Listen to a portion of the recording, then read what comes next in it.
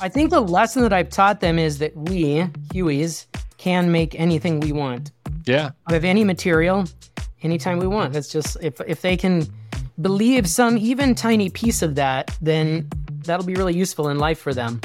Welcome to Startup Dad, the podcast where we dive deep into the lives of dads who are also leaders in the world of startups and business. I'm your host, Adam Fishman, and in this episode, I sat down with Aaron Huey. Fatherly called Aaron the third coolest dad in America, ahead of Barack Obama and Childish Gambino, and beat out only by LeBron James and Kelly Slater.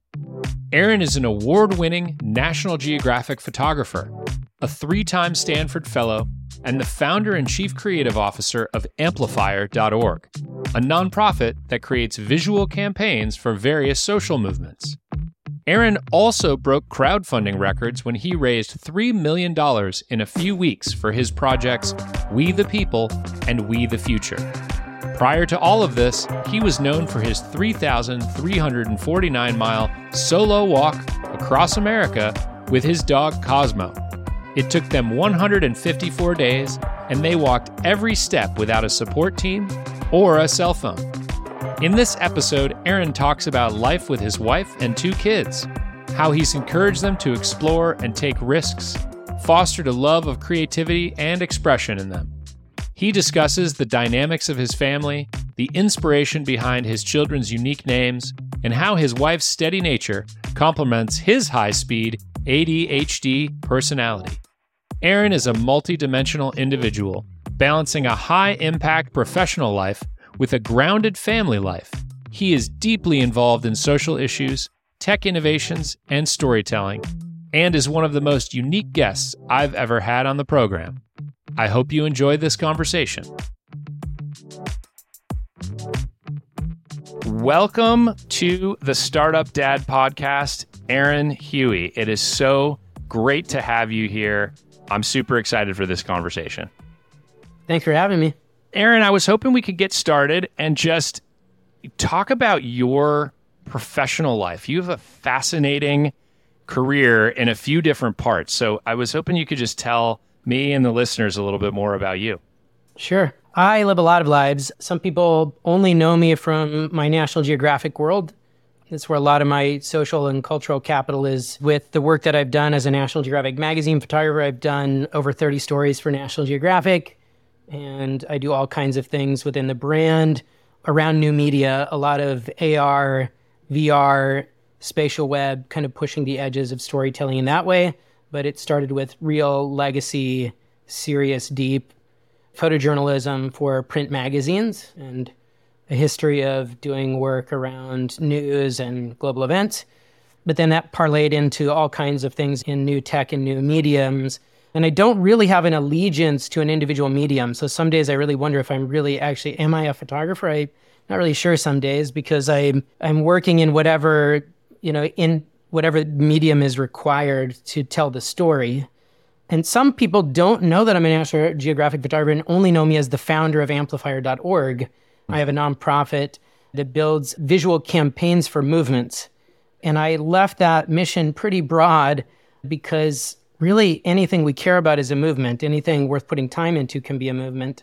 So it means that I can work on the climate crisis, I can work on gun violence, I can work on shoring up the pillars of democracy in the lead up to an election. I can really pick and choose. And my role in that is as a creative director and a campaign builder.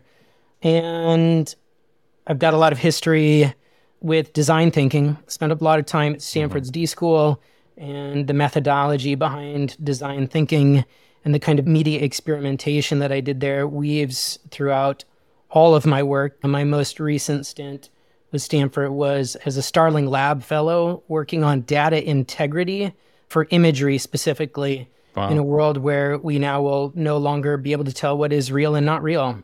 And the blockchain is a solution for that. Yeah. I'm everywhere. Wow, that is such super important work. I get very concerned about that border of what is real and not real anymore. So amazing that you're putting your talents towards that kind of responsibility. You've also had some pretty impressive record-setting moments. You broke some crowdfunding records. Tell me a little bit about that. We the People was the first one. So yeah, I think the first time probably Amplifier as an organization hit most people's radar was around Trump's inauguration and the Women's March, because the imagery that we made became the most ubiquitous imagery of that time and was carried into the streets and flooded the women's marches around the world, because everything we make at Amplifier everything's a free download, and it's meant to have infinite distribution. And so a lot of people print it and do things with it, like make clothes and make projections and make their own banners. But we took over full page ads in the Washington Post, the New York Times, and USA Today, and we hacked the inauguration with a series of symbols.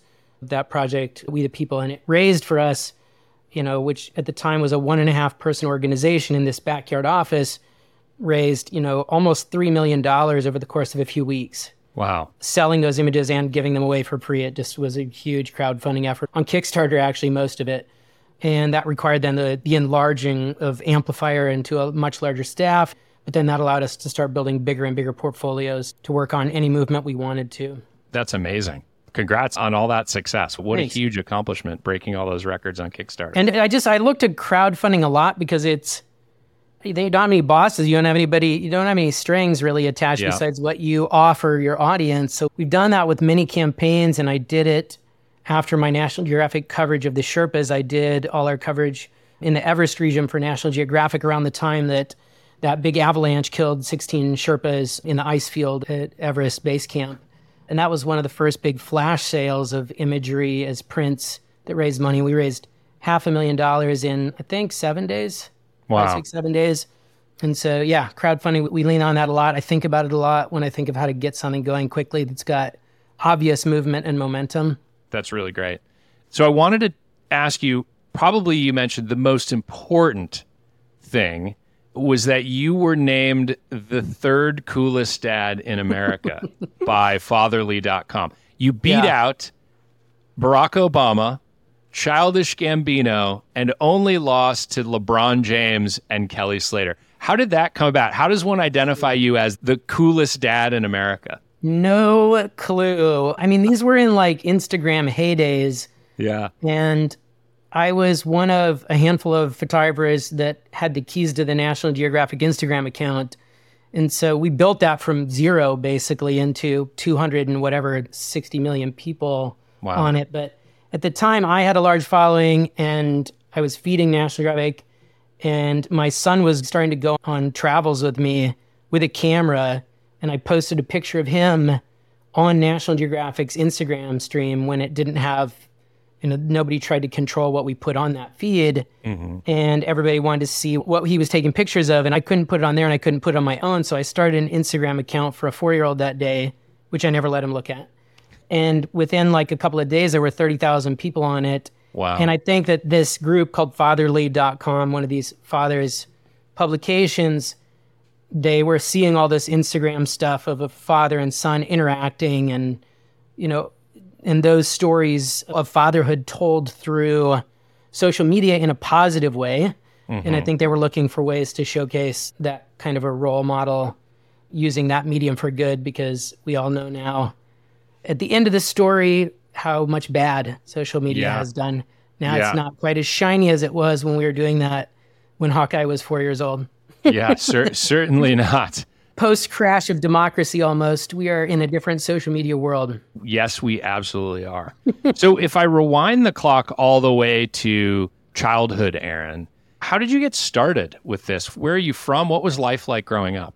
I grew up in a really small town in Wyoming, which is actually, big for Wyoming scale. It was a town of 5,000, which I think is the 7th biggest town in Wyoming. Wow. And I grew up in super isolation, right? Like on the edge of a field that grew Coors barley and sugar beets. But in my hometown, there was a super active Rotary Club, and there were always exchange students. We had 6 exchange students a year in this tiny high school. Wow. And my dad was in Rotary, and I always just knew, I was like, I'm going to do that too. I'm going to be one of these people in another country. And I went straight from small town Wyoming to Slovakia right after the breakup of Czechoslovakia, and got a glimpse at how easy it was to travel in really out there places kind of off the map. And I never went back, and it just snowballed and it became my whole life. Wow. But it started in that small town. And So the Rotary Club in your small town is the thing that inspired you to become a world traveler. well, they facilitated it. Yeah. I mean, I guess they inspired it too. I mean, they served up all kinds of people speaking in other languages about a world that I got to know about firsthand, Yeah. by meeting those people. Sure. Yeah. And it sounds like you've lived all over the place. You mentioned Afghanistan, Yemen, Pakistan. I lived in Afghanistan for a time, photographing the drug war for the New York Times and the New Yorker. I went back and forth to Pakistan for years and years, living in Lahore and Karachi, and lived in Yemen with Kristen, my wife, before we were married, when she was studying Arabic there. You also mentioned that the most risky and exotic thing you could do was actually back here at home. And so you did something similar to what I've seen in Forrest Gump, but you walked across the country in the span of like half a year or so, or a little less than that. Yeah. I had, by that point, by early 2002, when I did that, I'd been traveling all over the world and had been documenting Sufis and the Taliban and 20th anniversary of the hostage crisis here in Iran, and is bouncing all over the world. And I think even by then, I mean, I didn't stop doing that, but I realized that there was something close as you can get, that was even more mysterious than like an exotic market scene somewhere else on the far side of the earth. And so I devised a walk from San Diego to New York City, or from Encinitas more specifically to New York City, 3,349 miles in 154 days. And there were cell phones, but I did not take a cell phone. Mm-hmm. And I had no support crew. And I slept on the side of the roads and in the homes of strangers. And I had with me a gigantic husky Malamute wolf dog. Wow. Malamute wolf mix named Cosmo. And she pulled a dog cart on wheels with cutout flames on the sides. And I felt like I could sleep anywhere soundly with a gigantic wolf dog like that. So, of course, I slept very soundly with that wolf dog watching over me on the side of the road. Your protector. The photographs from that launched my career. I didn't do it to make like a magazine story, but at the end of it, I had a lot of portraits of America that I sent in a box to the editor-in-chief of the Smithsonian, which is not how you pitch magazine stories at all. No. That's not how it works. But he handed it to the photo editors and said, we're going to run this. And it became really my first really big piece and really launched my career in a lot of ways. That was it. Wow. That's incredible. Would you ever do it again? I mean, you're a little bit older now. No, it was crazy painful. I mean, later you yearn for like the romantic parts of some journeys. So I, of course, wanted like the isolation and the breakthroughs and like the big moments of that. But the physicality of it was incredibly painful. I kept trying to think of ways to replicate it. I ultimately would end up doing things like hitchhiking across Siberia, but I wouldn't like walk across Siberia. Yeah, I'm not sure the temperature would be in your favor there, from what I understand. So you mentioned your wife, Kristen. You mentioned also one of your kids, Hawkeye. Tell me about your family. You have a wife, Kristen. You have 2 kids. How did you and Kristen meet? How old are your kids? Kristen and I met right after I finished my walk across America, when I really thought I was invincible. And I was building an art commune 32 miles out of Santa Fe. And I met her in the Cowgirl Hall of Fame. Oh, wow. Only girl I ever met in a bar, Cowgirl Hall of Fame. And she got sucked into the jet stream of building an art commune and crazy art parties, and is somehow stuck with me now for 20 some odd years now. Wow. Is she, we'll come back to your kids in a second, but is she like you, an artist, like a free spirit, or is she so different? Yeah. She is an artist in a different kind of way, I think. Okay. In the spiritual realm, maybe. But our minds are very different. This will probably come up in so many different parts of these conversations, because I'm like super high speed ADHD guy, and Kristen is like just really steady and is never in a tunnel. Mm-hmm. I'm like always in some kind of tunnel. It's always a creative tunnel, but Kristen's never in a tunnel and sees everything. And so that's hard to deal with all of this. But in many ways, it's probably somewhat beneficial to have someone who is, I've heard this described, creative people have described themselves to me as like a balloon that's kind of floating in the sky. And you need something that balloon is tied to, right? Like, and maybe for you, that's Kristen. Oh, it is for sure. And none of this would work without her. She holds up the entirety of the world here in our home. So all the great stories I've got, all the travels to all these places, I wouldn't have any of those stories without Kristen. Yeah. If I wanted to have a family, and since this is a dad podcast, this is like, if I wanted to be a dad, Kristen holds it all up. Wow. So tell me about your kids. You got two, Hawkeye and Juno. Yep. I have a 13-year-old and an 8-year-old, Hawkeye Huey and Juno Huey. All right. And where did those names come from? So those are pretty unique names. So like, who was in charge of name picking, and how'd you settle that with Kristen? I think it was actually we wrote our own wedding contract in which it was a stated like paragraph in which I chose boy names and Kristen chose girl names. That's amazing. And I always knew that I wanted a son named Hawkeye probably since high school. I watched a lot of MASH. Oh, yeah. In high school. Yeah. Alan Alda, Hawkeye Pierce. Yeah. But that character, of course, was named after the character in Robert Louis Stevenson's Last of the Mohicans. So, and that character has a lot of cool names because Hawkeye at different periods in his life had different names like Natty Bumpo and the Long Rifle. And there's all these cool names. Deer Slayer. So Hawkeye, during different periods of his life, can own a different name from that literature. Very cool. And might be coming into the Deer Slayer period. Let's see. 13, right? Yeah. Yeah. We'll get into that. I can't wait. And then he has a super interesting middle name too. How do you pronounce that? His middle name? Wakia. Wakia. And Wakia, his middle name was given to him by my adopted Lakota family from an 8-year-long project that I did on the Pine Ridge Indian Reservation that resulted in a TED Talk and Nat Geo cover story, and then ultimately really led to the creation of Amplifier. This family, when I told them that Kristen was pregnant, basically before I could finish the sentence, the mother of the family said that his name would be Wakia. She didn't even ask any questions, or she just said his name will be Wakia. And I was like, well, that's pretty interesting. Let's see. Yeah. Wrote it down and I looked it up and I really liked the definition. It meant the thunder being, and it meant like the shapeless storm clouds that come across the plains and cleanse the earth with lightning and rain. And they also have kind of their physical manifestation on the earth are kind of like the Heyokas or the sacred clowns that live in a counterclockwise universe. And so we have a Hawkeye the Thunder Being, who now will live the embodiment of the sacred clown in the counterclockwise universe. Yeah. We'll get what we asked for, I think. It sounds like your kids are decently different from one another. Is that accurate? Crazy different. Yeah, and their middle names hold their powers. So my 8-year-old is Juno Liana, and Juno is got an analog in Hera. So there's like all these connections to love and marriage, but also to war and to birth and all these things. But Juno's middle name is Liana, which is like a climbing vine.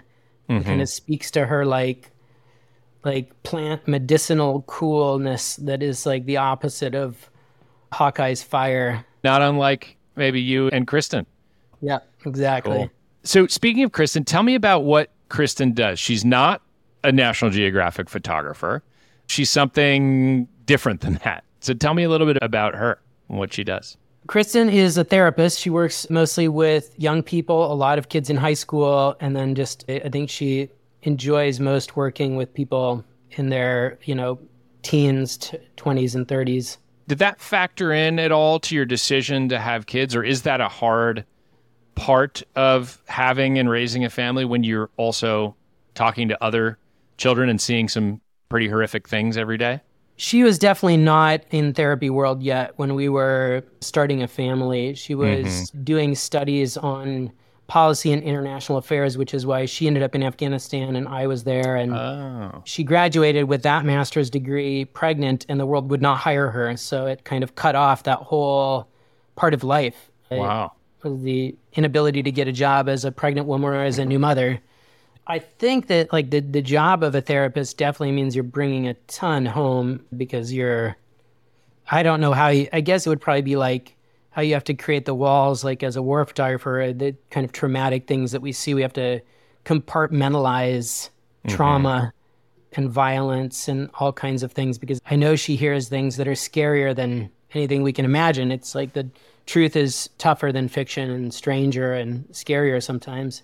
Yeah. So I think that's kind of always there and probably just compartmentalized in some way, just like my witnessing of death and trauma are compartmentalized. You mentioned to me too that when the two of you, there wasn't a really, defined moment where you decided to have kids. There wasn't like you wrote it down and there was a life plan or anything like that. And it happened. It was decided and it happened. But you also mentioned to me that it was not a safe financial moment. Yeah, it was decided, but it wasn't planned in some kind of way where you're like, this is the most ideal time and we're going to be financially okay, because we're not stable at all in those times. And so that was a time when I really doubled down on, in the moment we found out, I really doubled down on really like a race to find any form of like a runway that would include some kind of security. Yeah. Not a job though, because I'm not a person who can have a job. Yeah. It's not possible. Yeah. But what would be the analog would be like I started applying to every fellowship, for photographers. And I ultimately, right after that, got the fellowship to go to Stanford for a year for the night fellowship that changed my life and changed how I see all media and storytelling. So that was part of it. But then I also was just reaching out into my world to try any safe ground or help. And one of the people I reached out to that changed my life as a photographer and like our life and our safety as parents was the director and writer Tom Shadyac. He was famous for a lot of the early Jim Carrey movies and things like that. And Tom and I had been friends and known each other, and he'd always offered to help me with things. And I always said, I don't want to ask for help until I really need it. And I remember calling Tom and being like, I actually need your help now. Like I've never needed it before and I need it now. And we talked about like the insecurity of that kind of moment in the upcoming months. And I remember him asking if he could take care of our life for a couple of months, would I be able to create in a new way that could help to like start something? And he gave us, like for him, a really small amount of money, but for us was a massive amount of money for a couple of months. And I started really the body of work that became my first National Geographic cover story, that became my TED Talk, and the work that came out of it then became amplifiers. So that singular investment from someone in that moment of need created a domino effect that created essentially all of my startups and all of my creative projects from there forward, because I had the time to really do that creative work with no fear. Yeah. And the stability to start a family too, right? And to feel confident in doing that. Yeah. Because at the time I didn't even have a vision for like what like big making looked like, and that level of, I wasn't trying to make a startup. I was just trying to be a photographer who could pay for my family's life and a new family's life and the life of a child. I was not envisioning the grandiose possibilities of National Geographic and TED Talks. I was just we were in survival mode. Yeah. Yeah, you mentioned too to me that your first memory of becoming a dad was around stability of income and that fear that comes with that. Yeah, because I just think that people that don't have children they might say that they worry about money, but I don't think that they can even possibly remotely understand what it means to know, like, to have a child and to need to create that security for a child. Yeah. When you think about some of your earliest moments as a dad or as your kids have gotten older, what are some of the most surprising things that you've discovered about yourself and about fatherhood? I think I'm surprised always at how hard it is and how it's never not hard and how it just is ongoingly hard, but simultaneously, because it's like peaks and valleys that overlap, it's also, I'm always surprised how simultaneously amazing and rewarding it is. So it's quite extreme. Yeah. So. And what was your role model situation like? How did you learn how to be a dad, or who did you learn from? I think that's one of the hard parts. I probably learned more from my birth father, who I visited probably more as a vacation dad, which is not the best role model for a father, and it's not. But since that's what I had, that's what I had. And so I grew up with a stepfather who was always there, but who just didn't know how to parent somebody like me or to communicate with somebody like me. And we're in a small town in Wyoming. Like there weren't a lot of those connections it just wasn't as much communication and connection and creation in relationships, I think, in the, late 70s and early 80s in a small town in Wyoming. And so, my role model is probably for fathering is probably more my birth father, who was like a vacation dad. So I think at my worst, I'm like probably carry the traits of a vacation father that that goes away a lot. So it's hard not having a role model. Yeah. I want to come back to that a little bit later, this idea of going away and how that's affected, your life with your kids and stuff like that, because I imagine travel is still part of your life. But I also wanted to ask you about a particular parenting philosophy you mentioned to me, which is no blood, no foul, which I read that and I thought, oh, that's really interesting. What does he mean by that? So tell me what that means, and then how do you kind of live that philosophy as a dad? I think it kind of just means not to freak out about stuff unless there's like real damage. And I can use that in any kind of situation, like a near miss with a car almost hitting you. I'm not a road rager where I jump out and I start freaking out on somebody. If they didn't hit me, I don't really care. Everybody move on with your day. Yeah. Like I don't almost even like turn my head. I'm just like, that was close. No blood, no foul. Yeah. And with my kids, it's literally like my kids need to, if they're hurt and don't have to go to the hospital, brush themselves off because we're not doing any babying. Is that a philosophy that you and Kristen share, or has that ever come at odds between Definitely. the two? No, I think it definitely is. And we don't mean it in a way that's like small town Wyoming dad that's like doesn't like being close to their kids, and they're like, get over it, kid. Because we're physically close to their kids. Hawkeye still like leans on us and hugs and snuggles. They still get that kind of tenderness, but like. If the kids are looking for sympathy for, falling someplace, it's not coming from me unless there's some really serious hospital visit coming into play. Because the world is going to give them they're going to get a lot of bumps in the world that, it's going to just get harder. Yeah. So they are going to need to be pretty tough. We already told Hawkeye he's going to have to learn how to use bows and arrows to kill squirrels after the climate collapse. It could very well be true. Yeah. Juno and Hawkeye are both learning that bow and arrow and getting ready for the squirrel hunting days of their future life. Wow. A whole other dad podcast is Children in the Times of Apocalypse. This is true. I don't know what the audience would be for that. It'd be a very polarizing audience, let's say that much. So I want to talk to you a little bit about, you are obviously quite possibly the most creative person that I've talked to on this show so far. All right, just your life and all of the things that you've done and the art and the photography and your work at the D School and everything else. How have you fostered this love and desire for creativity within your kids? How do you kind of bring that to them every day? How have you gotten them into it?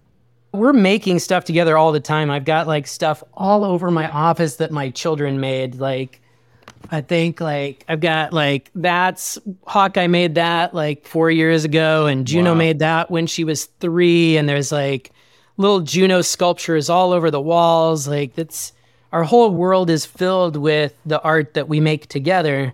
So we literally physically make art together. And then I think there is always makerdom in our travels, because whether it's like, we do rock hounding, which has its own maker element. We're finding beauty in the world, and we're almost like sculpting it out of like what we find and tumbling it and polishing. I got this stuff all over my desk of like the things that we find. Wow. Like there's, when you look at everything as art with your, the kids already kind of could see everything as art because they don't judge through an aesthetic lens like we do. Like we measure everything against the aesthetics of what is supposed to be good, or what we've been told is like good art or good light or bad light in photography. Yeah. So I run experiments. Like when Hawkeye was 4, I bought him a camera and I made it an analog one so that it wasn't like a billion photos that he swiped on a cell phone. Sure. I hate that. And we started making things together, and it turned into years and years of self-created photo assignments and thousands of Polaroids. And I do the same thing with Juno. I look for what they are really in love with. Juno sees differently, like Krista and I see differently. Juno sees everything she sees, and she hears everything. She sees things so tiny, and she was always going around asking for my camera to photograph macro photos of flowers. And so then I started a project with Juno to look at like macro and microscopic things. Now there's a microscope camera now. It's like $400. It shoots essentially at microscopic level with a point and shoot. That's amazing. And so I never hesitate. We don't have a lot of money, but I never hesitate to buy things that allow for creative outputs. Yeah. If it's like, if we can make something with it, I'm just like, I don't save anything for birthdays or Christmases. If I have an impulse, any super random impulse of something I want to make with my kids, it gets bought like that second that I think of it. Rock tumblers, like microscope cameras. It could be like every other day. We're just thinking of new ways to make things in our exploration of the world. Yeah. Do you think your kids will grow up to follow a creative pursuit like you? Or do you think they'll maybe go do something a bit more traditional like Kristen? I don't know, because I don't frame it all as like, this is a thing you do for money. This is just like a way of breathing. Yeah. Like, it's just a methodology for approaching the world, and I think I said earlier, by any means necessary, any medium necessary. At all times in this little room in the backyard, I'm making and bring it into the house, and it's just like a living process. And so I hope they see it as a living process that is just a way that you view the world, not like a way to make money or a title. And I think that will probably be true. I don't know whether they'll take on creative pursuits that mean the selling of artistry, but I hope that influence of artistic vision and making is woven into whatever process of whatever work or life they pursue. Yeah. Is that something that you feel like you have to talk to them about so that they don't feel this need to pursue art for professional gain? I had to talk to Hawkeye about it a little bit, just because what we were doing was getting a lot of attention, and we started getting asked to be in commercials, and people were filming at our house and all this kind of stuff. Wow. Like that, because that got really big, and Hawkeye was doing assignments for National Geographic at the age of 4.5. Wow. He did print magazine assignments for National Geographic at the ages of 4, 5, and 6. Wow. So I definitely had to say to him that, we are not doing this because I want you to be a photographer for a job or be like me. I'm trying to show you how this is one tool that opens up the world and opens up a way to meet people and talk to people and see things differently. I'm not saying this is what I want you to do. I want you to do whatever you love, whatever fills you up. So this is just one tool, just like I teach him how to use a nail gun or whatever. Yeah. And I taught him how to use a nail gun, I think, when he was 6 or 7. Just another nail gun. Yep. Cameras. There's a safety on there for a reason, right? Like, Yeah. Yeah, I remember when my kids went to preschool, they exposed them to some power tools at preschool and building things. And at first I was terrified, and then I saw the photos of them using it and like how, it's quite safe and things like that. And the kids loved it, right? It's just exploring this different aspect of something that we wouldn't necessarily do at home, because that's not how I spend my time. Yeah. But I think the lesson that I've taught them is that we, Hueys, can make anything we want. Yeah. Of any material, anytime we want. That's just, if they can believe some even tiny piece of that, then that'll be really useful in life for them. Yeah. Awesome. Tell me a little bit about how you think about exploration and risk-taking. Because you've mentioned, you seem like you've been a risk-loving or risk-seeking person. You've explored the world. You've been in some situations that were probably most people would consider a little riskier, war and things like that, in your journey across the country. So how do you think about that, and how does that come into being in your family? This is a hard balance, because I'm not very balanced, and I think it's especially hard for Kristen, because she'll see, like, if I'm on assignment for National Geographic and I'm in Bears Ears National Monument. I'm sharing videos of myself on like 2-foot wide ledges to get to different cultural heritage sites. Like it freaks her out and it makes her mad because she's like, well, don't you know you have a family? Yeah.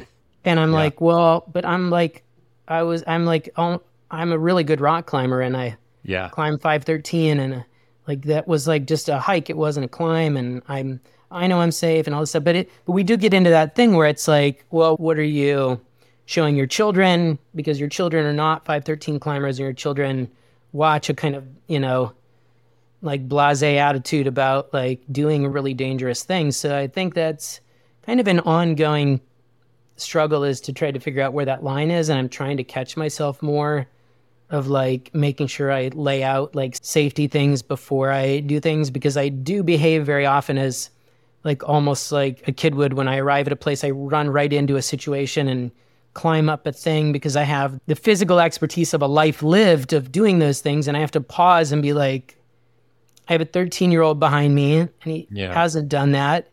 And I need to explain how to do that right and maybe not run right up to that cliff and start climbing on it. Yeah. Especially because, kids model the behavior that they see in their parents. Yeah. Well, and a lot of adults, but so I imagine that is even more, something that you have to work on with them. I worry about it less with Juno because Juno shows none of those tendencies. But Hawkeye shows 150% of them, not a regular 100%. Yeah. Well, he's got that 13-year-old brain, like kind of puts that on overdrive, right? He's the thunder being. Yeah, that's right. He's the thunder being. So, you mentioned, when you're on assignment and you're crossing the 2-foot narrow pass and you're sending Kristen a video and she gets kind of angry. I don't send her a video. She saw it on social media, unfortunately. So you're not bragging on my about it. Propaganda channel. It's like it's on my personal propaganda network. Got it. And she unfortunately sees things on there sometimes that the world should see, but that she should not. Yeah. So clearly that's an aspect of your life where maybe you don't always see eye to eye. For sure. What are some other places where you and your wife don't agree when it comes to parenting?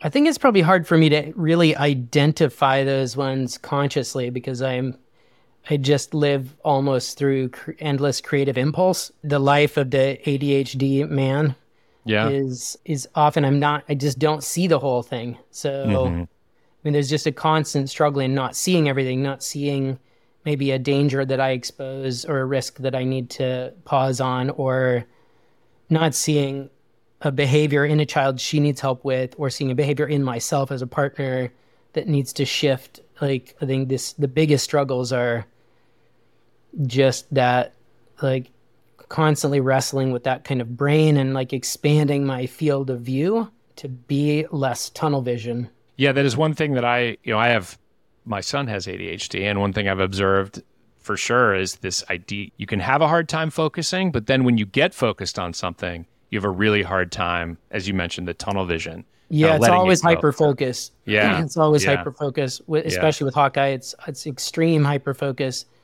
And like super genius brain with hyper-focus is like, it's hard sometimes. Yeah, yeah. And then when I'm like, oh man, it's so hard, then I pause. I'm like, oh wait, I'm just a big version of that. God, it's really hard for my wife. She's got two almost adults to deal with. For a long time, I don't think I even saw that. I don't think I even saw what that situation was. So as much as like the ADHD label gets like it feels like almost overused, like everybody overnight got a new ADHD like diagnosis over the last 3 years. Mm-hmm. Something about like addressing it and reading about it like gave us new tools to help me see more clearly like my behavioral patterns and what happens outside of the tunnel and like what is happening in my own son's tunnel. 100%. I agree. So, one of the things you mentioned to me was you haven't had to give up a whole lot to become a dad. You seem like you've incorporated your kids into your lives pretty well, right? And expose them to a lot of the things that you experience. But I wanted to ask you a bit about how being a photographer who has to travel around the world and be away and things like that. How does that affect family life when you have kids? Do you bring them along with you? Do you call them from the road? How has that all balanced itself out? They can't go on the road because all projects and all jobs are they're too high pressure, too high stakes. All these jobs are really high stakes, even if it doesn't seem on the surface like it's high pressure. The movements behind them, what has to happen in a certain amount of time, there are just always just too much at stake. I can't take kids on those trips unless I invent jobs essentially with children, which I was able to do with Hawkeye. And it was one of the reasons I wanted to do that. I was doing like 35-day trips into the Himalayas, and I couldn't take my kids. So I think part of that time was inventing assignments with Hawkeye. But now, I mean, to be honest, like some of that world's going away. Disney is dismantling National Geographic magazine. What we know as National Geographic magazine is not going to exist anymore. It's done. Wow. It goes off of shelves January 1st. I did not know that. Yep. Subscribers will still get it, but beyond like the way everybody talks around it, that era is gone. Like these big assignments that take us all over the world, they're going to be, 1/100th of what there were just a few years ago. So I don't really face the reality of knowing that I'm going to go for like 30 days at a time. I come up with new things. I'm doing work sometimes for a week or 2 weeks at a time for a particular client for advocacy, like the Grand Canyon Trust or different conservation projects. Or I travel a lot for Amplifier speaking and meeting with partners and funders and artists. But I don't face that month-long kind of scenario anymore. But what's interesting is actually, and Kristen and I talk about this, she needs me to be gone 50% of the time. Because our marriage is built on me being gone 50% of the time. I'm too much. Yeah. She needs space. Yeah. And so actually, when I don't have assignments, I kind of need to make some stuff up to give her some space. And luckily, I mean, there's no shortage of, Aaron Huey startups. They might not be big tech startups, but there is an endless series of Aaron Huey startups with new fellowships and artist in residencies I'm building and like mega projects with different client partners that each is essentially an entire movement in itself. That means that, I do travel a lot to New York and San Francisco and LA, like over and over. And we kind of need that cadence. And every once in a while I worry about, is one of the things, do I feel like I'm neglecting the kids? Every once in a while I'm like, I'm not around as much. And I do compartmentalize. I don't pine for family when I'm away. I do have a compartmentalization that allows me to keep making and to come home and be home, but not to be lamenting my not being home. So I travel and I miss my family, but I'm not mourning the fact that I'm not there. And I think ultimately, it's probably healthy because I remain inspired and my children see what it means to be a movement builder and an artist and a maker. And I think that for all the negatives of when I'm not there and I can't be there for some important moments where Kristen needs me there, like as a father, and I can't be there for those, but I think what gets filled in that gap, like when I come back, is a different kind of filler that we need. That there is an inspiration and a makerdom and a life perspective that I believe makes up for absence. And where it's actually needed, we need it. Yeah. With all of that, right, and the support that you have from Kristen and, the leaning in when you're home, still, what would you say is a mistake that you've made as a father?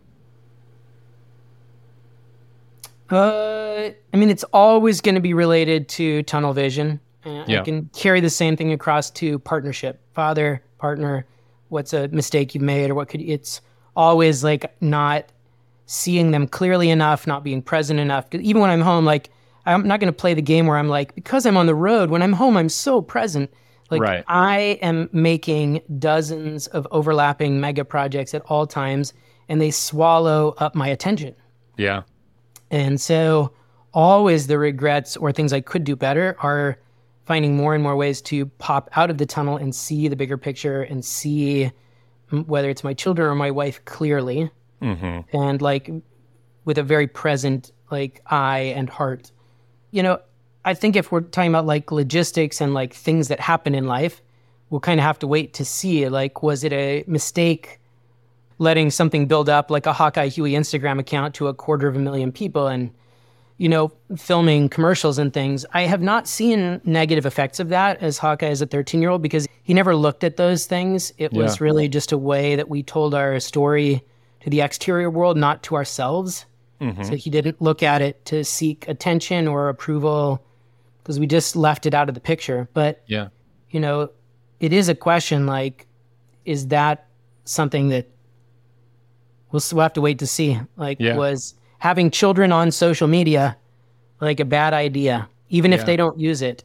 And I don't know if you've seen, there was a commercial that was put out this summer, I think out of Germany, that showed like it was about children on the internet, and it was about AI's ability, the AI tools used to clone children's images and voices to turn them into all kinds of things, whether to trick parents to hack accounts, to create child pornography. Like, what is opening up ahead of us with our children's imagery on the internet and the future of AI is mind-boggling. And I think very few people, percentage-wise in this world are watching that carefully enough. And I'm watching it, and so I have to ask a lot of those questions about what needs to be purged from the web. But we've already put all of our lives and our children's lives on there. So I can erase as much as I want. There's always going to be a story somewhere with those pictures of my kids when they're 4 and 5 years old. Yeah, the genie is out of the bottle, so to speak, on that stuff, and it's almost impossible. But it is impossible. It is impossible, yeah. It does sound, though, and I wanted to ask you about, how you have a 13-year-old son, and it seems like every kid, teenager, preteen, is obsessed with social media, right? And there's tons of documentaries now about the evils of social media, which can be very scary. And you have a son who's 13 and has an Instagram account with hundreds of thousands of followers and doesn't even really look at it, doesn't care about it. He doesn't look at it. And he is not going to have a cell phone with internet access until he's over 16. He's got 3 more years. It's just too dangerous. I don't want my children shaping their lives based on likes and on mimicking what they're seeing on social media. I think it's anybody paying attention should not cave to peer pressure or societal norms of letting their kids have an iPhone at the age of 12 or 13 or even 14. And like, maybe I'm pushing it kind of late, but my particular kind of child should definitely not have a phone till he is 16 years old. There are some other kids that maybe have a kind of impulse control, but even the kids, I think, with extreme impulse control and really neurotypical, are still going to be shaped by social media in a way that we as parents don't want them to be shaped. So, Well, it sounds like in your family, you have a very healthy relationship with this and like how you think about it and, keep some of those evils from filtering into your life. So it's still a struggle though, because I want my kids to have like electronic creative tools. I make everything on computers. I'm building virtual worlds and using photogrammetry, and I'm doing animations. And I want my son to know what it's like to use Photoshop and to use these tools. But then with every computer that's got Photoshop on it, it is impossible to stop him from downloading things. There's always a way around it. And we've, for our healthy cell phone social media policy, it doesn't mean that we're not in a relentless struggle with any kind of screen. Hawkeye has figured out where we hide all iPads and laptops and has figured out all the codes. Like, he always can find a way to get to one of them. And it's almost a daily struggle to not have a computer in his hands because it's just what we do. And I guess we probably did that in the 80s and 90s in the parents' basement watching TV, but something feels very different. Something feels much more dangerous about it in a live, connected universe. Yeah, I think that's it. It's the connectivity of it. It's the, the distribution of it. You're not watching MASH in the basement, right? Like, it's very different. And I'm not anti-tech. I'm building live spatial web worlds to teach cultural heritage and change how we teach, pre-colonial American history in live metaverse worlds. I'm way in this. I'm making talk show episodes from the metaverse in avatar bodies.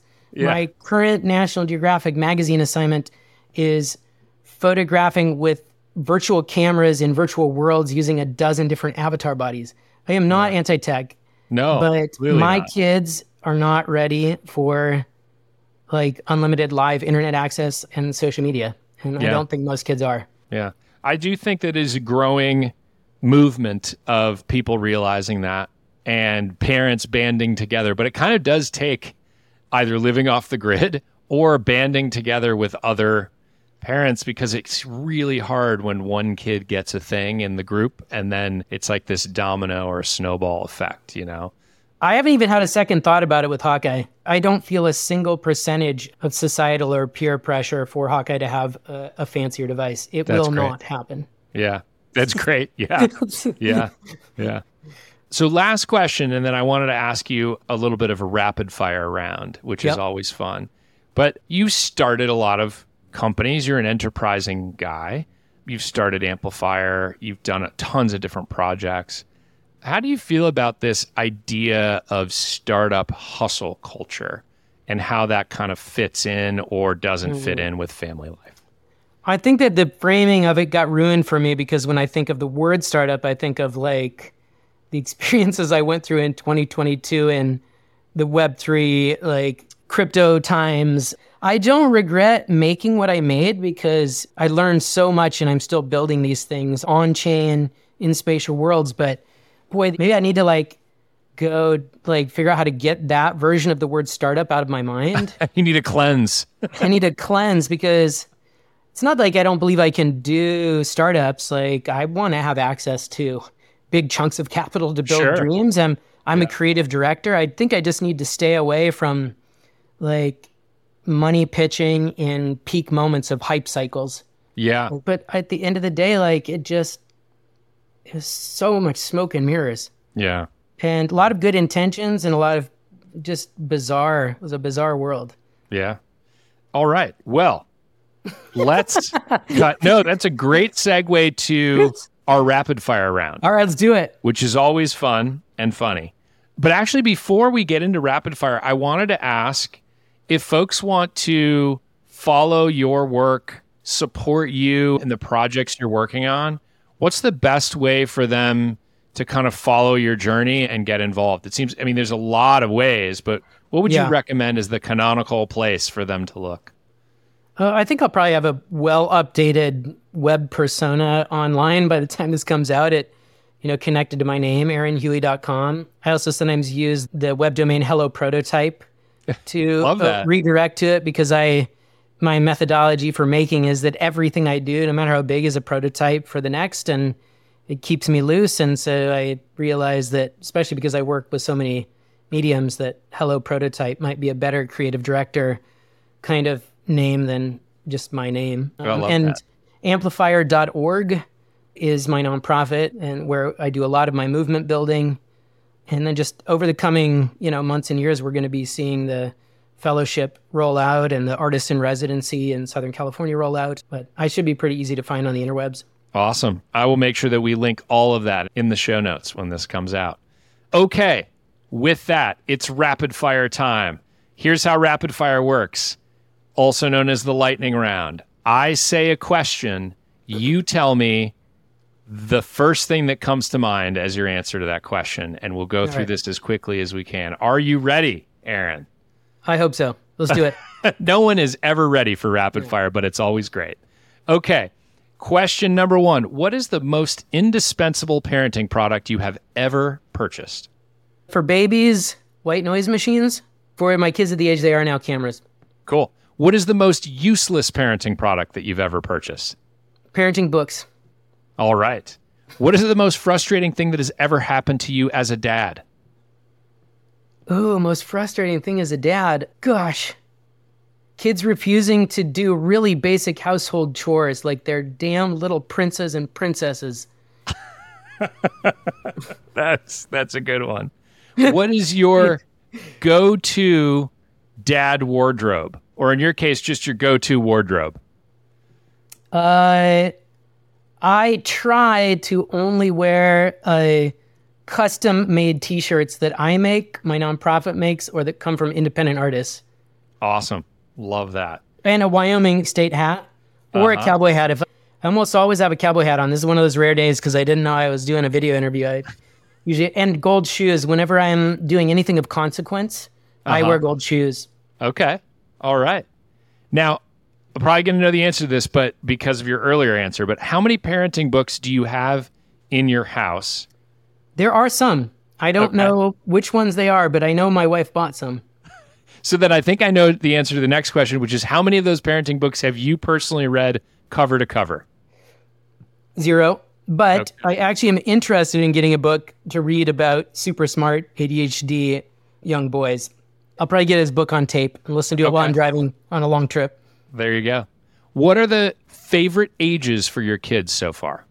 If I think about them individually, probably Hawkeye in those times where we get to be literally together so much, 4, 5, 6, 7 on all those like long trips.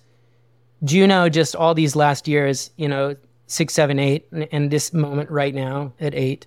Yeah, great. What about the opposite? What is your least favorite age for your kids? Anytime Hawkeye's acting like the teenager he probably will become. So right now. But it's like really hit or miss. Like it's really extreme day to day. So some days are the best day ever, which is, I think, the parenting of teenagers. Is that better or worse than the 3-year-old screaming age? It's probably better because we're not in territory where I'm scared of him or for him. And I can still go do really cool stuff with him. So this is probably the screaming child was harder. Yeah, cool. We talked about your thoughts on screen time. Good, bad, or indifferent. Seems like bad is bad. But we watch a lot of movies together as a family with a big projector. Oh, cool. On the wall. We're a big movie family. It's just screen time that's controlled and not connected to the interwebs. Okay. What is your take on minivans? I am not opposed, but our go-to is a 4-door truck because I'm always building. I'm doing endless overlapping construction projects. And Kristen has a electric car. Okay. We want everything to be electric. We just can't afford electric trucks yet. Yeah, me neither. I do hope those get more affordable because they're very cool. What is the most embarrassing thing you have ever done in front of one of your kids? I'm sure it was some version of my own freak out of yelling where later I was like, I am an asshole and a bad dad and I didn't handle that well and I can't believe I didn't keep my cool. I'm supposed to be the one that's keeping my cool. God damn it. Whenever I lose my cool, probably. Yep. Now, you're an artist, and your kids are very artistic as well, very creative. But I'd like to know if you've ever secretly thrown away a piece of your kids' artwork. A lot. Yeah. Probably yesterday. But I also I'm a curator all day, every day. So we're I'm like always curating the best stuff at the top. We're like serving up things I know will be home runs. Like when we do painting together, we paint on cutouts that I cut out with a jigsaw made out of wood because I know that I'm going to want to hang them on my walls and they'll last longer. So endless curation. That's awesome. What is the most absurd thing that one of your kids or both of them have ever asked you to buy for them? They are pretty tame in that. I think it's all pretty regular. They always want some kind of device or computer. Hawkeye probably wants a gaming computer that I won't give him. They want cats that I don't think we can handle taking care of, that my wife also wants. That's probably it. All right. Are you a secret fan of any particular Disney or Pixar movie, or do you have a different fandom? I do not want to vote for Disney because they're dismantling National Geographic currently, but I will vote for any Miyazaki film. One of our favorites is Howl's Moving Castle or Ponyo. Great. We'll link that in the show notes too. I've never watched either of those, so I got to Oh, dang, you're going to get hooked. Yeah. Every Miyazaki. Yeah. Every I have my work one cut of out them. for me now. You are a builder, so I imagine that you are very good at assembling toys and assembling other things. But what is your worst experience in either toy assembly or kids' furniture assembly or something like that? Only IKEA. I don't like putting together IKEA stuff. And I think when the kids were babies, we had to do a lot more of that kind of junk. And I think we had made a pact with ourselves that we would not allow ourselves to buy more IKEA furniture because it's really not fun to put together. We started trying to make Hawkeye put it together from a very early age to learn those skills so we didn't have to do it. Okay, 2 more questions for you. How often do you tell your kids back in my day stories? More and more all the time. Just last week, we did back-to-back Ferris Bueller and War Games, 2 Matthew Broderick films from the 80s. And it was full of so many things that made us want to say back in the day to our kids, like old-timey looking Pizza Huts and like pay phones. And we had to explain to kids what the dials on telephones were and how in my own childhood, in my hometown, it was like it was a dial and you only had to dial 5 numbers in my hometown. Wow. Only 5 numbers. You didn't have to dial like 7. That's amazing. And the Maverick Country Store gas station, you get unlimited sizes of soda pop for 25 cents back in the day. Wow. Back in the day. Back in the day. You know, we too have started watching a bunch of 80s movies with our kids. We'll do marathons over holidays and things like that, and they really like them. And then also there's some where you look at them and you're like, man, that is horribly inappropriate by today's standards. Super inappropriate, and our kids are really quick at calling that stuff out, and we're just like, yeah, you're right, that's how it is in a different time. Good thing you know now. Okay, last question for you. This is a big one. How many times in a given week, maybe this week, have you said, go ask your mother to one of the kids? Mostly I say that to Hawkeye. He is out of town on an adventure camp on kayaks and camping. So this week I've said it 0 times, but last week I said it every other day at least. What is an example of a reason that you would say, go ask your mother? Anything about even screen time that doesn't have to do with social. Like Hawkeye always wants to watch.